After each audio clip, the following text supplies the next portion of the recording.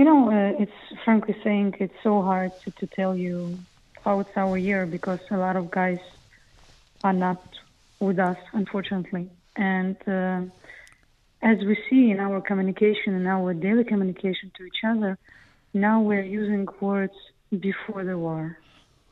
We were in vacation before the war. We have some shopping. We have some, I don't know, some traveling to Europe before the war. And the 24th of February made this border between our normal life and new life. And of course, we used to say that new normal era began with the COVID. But in Ukraine, the new era became on 24th of February 2022. A lot of things are not normal, but it's becoming a normal, unfortunately, in Ukraine. Now we know the sounds of different kinds of bombs. Now we know we are struggling and fighting against the bombs, or it's bombing our cities. We know that now our subways are not just a method to transfer us from the street to streets, from the center to another street. The metro now is a shelters where people used to live minimum 2-3 weeks at the beginning of the war. Now we have different values. Now we have different feelings and thoughts. Mostly of the guys who live in Kiev, in Kharkiv, in Odessa, in Dnipro are afraid of the sounds. And when I used to go for some business trips and for private trips outside of the Ukraine, all the sounds really terrified myself. And I really didn't know that I have some issues of reactions, let's say, unless I came out of the country. And for example, a few months ago, we got a problem with electricity. And now this new or normal era began to have some another transformations because there were times that we didn't have any electricity, any possibility to call during a few days. And this was a hell. No subway, no trains were working on.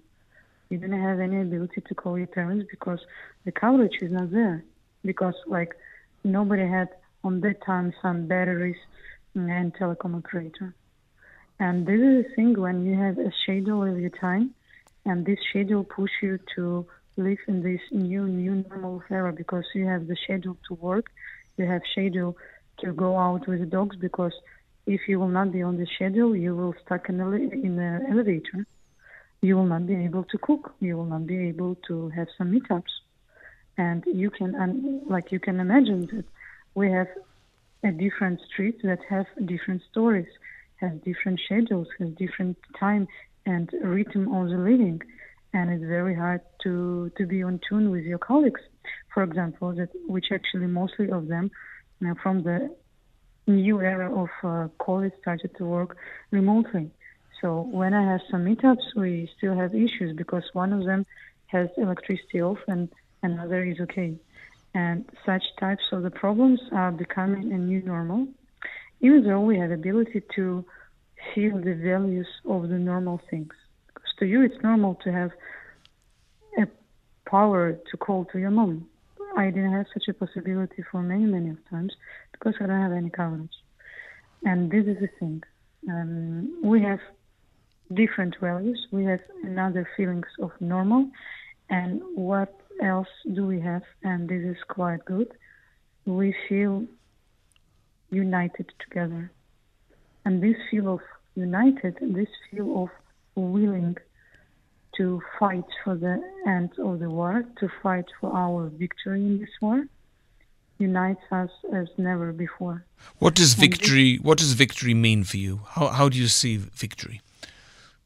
How do I see victory? First of all, victory for myself is ability to live and to work in a peaceful Ukraine.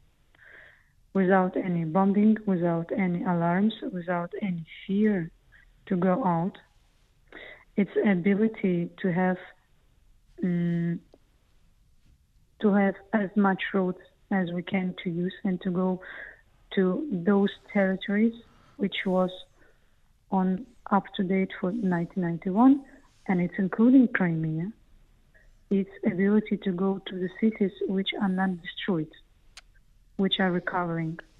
Its ability to see how our business are recovering, how our society are recovering, how we have more stable economy. This is all about victory. How our parents, how our beloved ones, how our children are coming back to Ukraine. And do you think if Russia does not agree to withdraw from all the occupied territories, including Crimea, do you think the Ukrainians should continue fighting?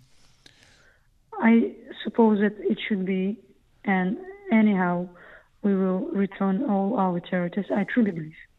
It's not only our political global Ukrainian idea and key message to our world, but I truly, as a person, believe that we will win in this country and we will return back all our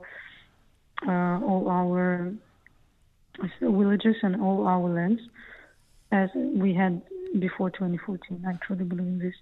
And it could be in a very harsh and active way. It could be in a very short period of time. And we are trying to do this, of course, with support of tons of the countries who are supporting us in a many different ways, from the Leopards to the budget. And of course, without the support, it could be, but it will be much faster with such a support. How has the war impacted on the Jewish community in Ukraine, and particularly in Kyiv? Well, I'm going to tell you that there is no community that I used to visit in Podol, actually, because they moved to Budapest.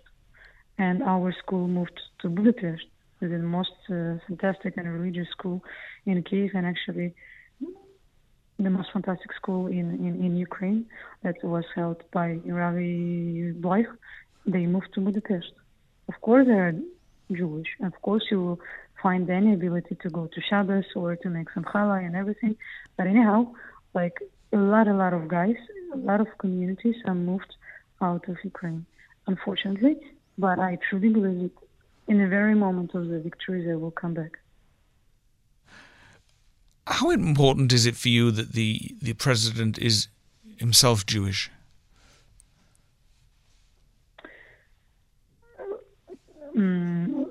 I suppose that with all his charisma and with all his possibility to communicate, in this case, how we're proceeding with all things that are happening now, particularly last week, I don't think that a lot of guys are still anti-Semitic and are still pointing on his Jewish background, let's say. Maybe it was on the very beginning of his job as a director of the country, because it's his job anyhow. There were a lot of guys who were telling about Jewish background. It's not up-to-date information in terms of discussion. We have a lot of things to be worried about. We have a lot of things to be discussed, and the Jewish, it's not the thing that we are thinking about now as a nation. And what about Israel? Israel's position on the war? What do people think about that? A lot of guys are asking, like, why you're not supporting us, but a lot of guys are also understand that probably and for sure Israel will support us in another way that are also valid and that are also workable and useful for Ukraine. And of course, my personal view that first of all you need to cover your needs and your country, and afterwards to care about others. And I truly believe that Israel's behavior like this, they have a lot of puzzles that should be built in their picture of the country, and I'm sure that Ukraine is one of the puzzle of their political. But yes, for sure, some part of Ukrainians think that Israel could be better. Israel should provide some things better, faster, in a bigger amount. I can say that this behavior, it's not globally negative. We live in the terms of the war, and this is what are really terrible. And of course, we are asking and we are thinking that world should stand on our side, on the side of the Ukraine, and support as much as they can, as a particular country can, just to finish this evil that stands up.